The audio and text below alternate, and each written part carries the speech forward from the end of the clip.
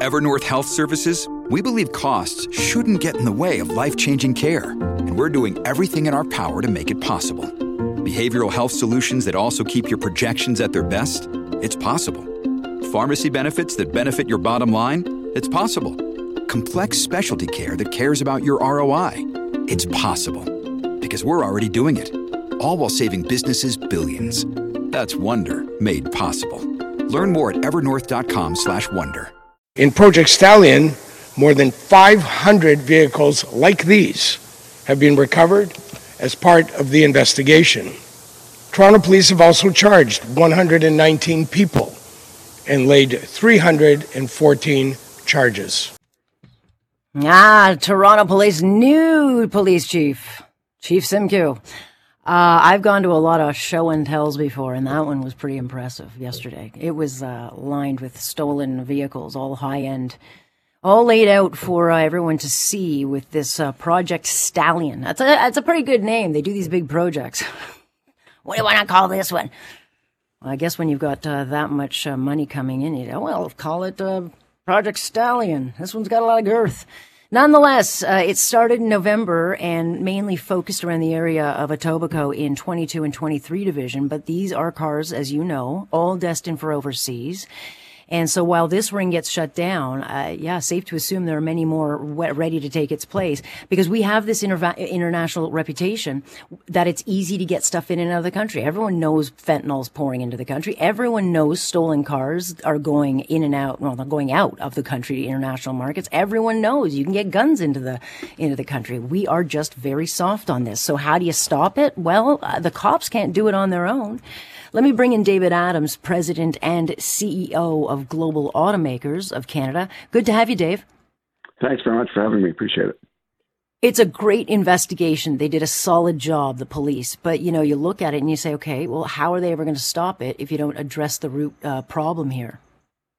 Well, and that's it. And, credit where credit is due. The police have been doing a great job, not only in Toronto, but also in Peel and York region, and also their counterpart forces in the province of Quebec as well, which tends to be where, the exponential growth of auto theft has occurred over the last couple of years or so. But, what we really need is a coordinated effort amongst the industry, amongst the insurance bureaus, amongst police forces, and frankly, we need some federal leadership on this issue to try and mitigate the issue of vehicles, as you mentioned at the outset, leaving the country in significant volumes and generating significant profit overseas, which tends to lead to the other things that you mentioned.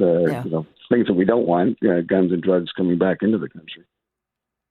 Yeah, and this is not a new problem. It's been building for a while, and it's not just one government that cut. When it comes to cutting out of the budget, it's like, well, just get rid of the border security stuff, and then no one will notice. And then you notice it when, of course, all of a sudden your borders are broken, which they have been for a while. So there's plenty of blame to go around on the file. Mm-hmm. Having said that, we know, and everyone knows, including all the politicians, where the break points are within, where the problem areas are, and they just aren't committing the money. And it's very frustrating because the police can do whatever they're going to do, but they're not going to be able to stop this. And they're happening at such a fast rate because these groups are clearly very, very organized, and they've got the technology to do it. But we need the resources at the border. Do you hear from border security? Like, is it just impossible to stop? Can they not go and park out there and know what's in those containers? Well, I think that's part of the problem, right? Is that, we've had conversations with the Port of Montreal and with the CBSA, and the CBSA, I think, is fairly clear and intimating that they can only do what they can do with the budget that they have. So right. Clearly there's more budget that could be applied there. But even the Port of Montreal, they have to, in fairness to them, they have to balance running an efficient port while at the same time trying to ensure that nefarious goods aren't either coming into the country or stolen vehicles or other products leaving the country. But, frankly, a better job needs to be done by all parties here, and there needs to be better coordination, as I mentioned at the outset, between the industry, the authorities, the government, the port, you name it. So, I think what our organization has been calling for is basically a national summit on auto theft to basically make it a priority and get to addressing some of the root causes and challenges around the issue. It's unfortunate that we have to keep, having to organize these summits for things that we know are happening. I mean, we saw all the premiers come together of late demanding overhaul of bail reforms, which seem to be the only way to get the government's attention. And maybe it's the insurance companies, the auto sector and premiers coming together to say, look, we cannot allow cars to be stolen every 5 minutes because there's a huge damage to this. And ultimately, it's going to people are going to get killed because, they're caught in their vehicle trying to get stolen, or, it's just going to continue to decline, or people will get hiked up insurance costs. But really, there needs to be more proactive action rather than reactive. Or maybe, I don't know, for the interim, Dave, you go back to the old-fashioned stuff like the club or an alarm system, because clearly the new technology is great, but it's easily exploited. Well, and I think you raise a good point there, and that's why, frankly, a number of our members are quite concerned about this, is because I think the finger gets pointed at the automakers, basically saying, well, if you make your vehicles, more difficult to steal, then the problem will be solved. But the reality is that we have volumes of theft in Canada that are equivalent in some cases to the levels of theft in the United States, and their market is 10 times our size. Yeah. And, in Canada, we mandated in 2009 the use of a vehicle immobilizer to prevent vehicle theft, and that was not mandated in the United States. So it's, from our perspective, it's clearly not a technology problem. It's a problem of, low risk, high payoff situation for vehicle theft. It's organized crime. It is funding, as you mentioned at the outset, terrorist activities overseas that then come back to impact Canada in other ways, whether it's guns or drugs, which we have set up task forces for because we believe it's important to interdict that activity. So why don't we look at the other end and try and interdict the activity that is leaving the country and funding these opportunities overseas?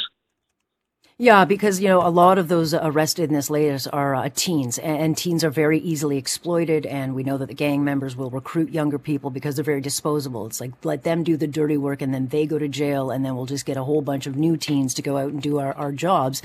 If we don't do anything, Dave, this has kind of exploded in the last couple of years, but it didn't happen overnight. So if we don't do anything I don't know, soon, I'd like to think. If we don't do anything, where do you see this going? Well, where I see it going is kind of where it's started to go already. And too often, I think vehicle theft has kind of been, looked at or treated as something, less serious, sort of a victimless crime because, the vehicles are insured. So sort of who cares? And, from the perspective of what's happening now, we're seeing, and you talked about Etobicoke at the outset as well, and that was where, Mitch Marner had his Range Rover taken from him in a carjacking. So I think we see the greater likelihood of, not victimless crimes anymore, but victims actually being involved in increased carjackings, increased home invasions. And, there was a report just earlier this week that, one of the sort of the shootouts in the Brampton area in an Airbnb was two rival gangs that were in the GTA area to basically steal vehicles. So it's only a matter of time from our perspective before this escalates and gets really out of hand. So collectively, we need to do something about it now, and that's what we're encouraging, the federal government to do, is to recognize that we've got a problem here. We've got international obligations to not be funding and party to funding terrorist activities, and we've got an international reputation to maintain as well. Yeah, well, our international reputation is not what people think. We are known now for being really soft on this, and yeah, you're right. We will see turf wars and all the rest of it. Having said that, are you suggesting to people now, because are we seeing an upsell on things like the club, or is there like technology people are turning to just to kind of get through this? Well, I think what we're in the process of doing is trying to put together a bit of a consumer awareness piece in terms of things that consumers can do to ensure that they take the utmost precaution to ensure that their vehicle is not stolen. But I don't have any line of sight, particularly in terms of whether there's an increase in alarm systems or club sales or anything like that. But I mean, there are simple things that consumers can do, as you say, like putting a club in their vehicle or parking their vehicle in the garage, or if they know that their vehicle might be on the list of the most stolen vehicles, maybe put another vehicle parked sideways behind it in the driveway. Those types of things, just anything to really make it more difficult for thieves to steal the vehicle. Yeah, there you go. Well, no one wants minis, so they won't be taking mine. They'll take my hubby's.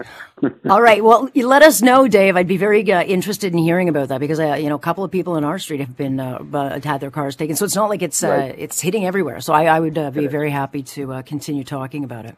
Well, let's do a follow up at some point.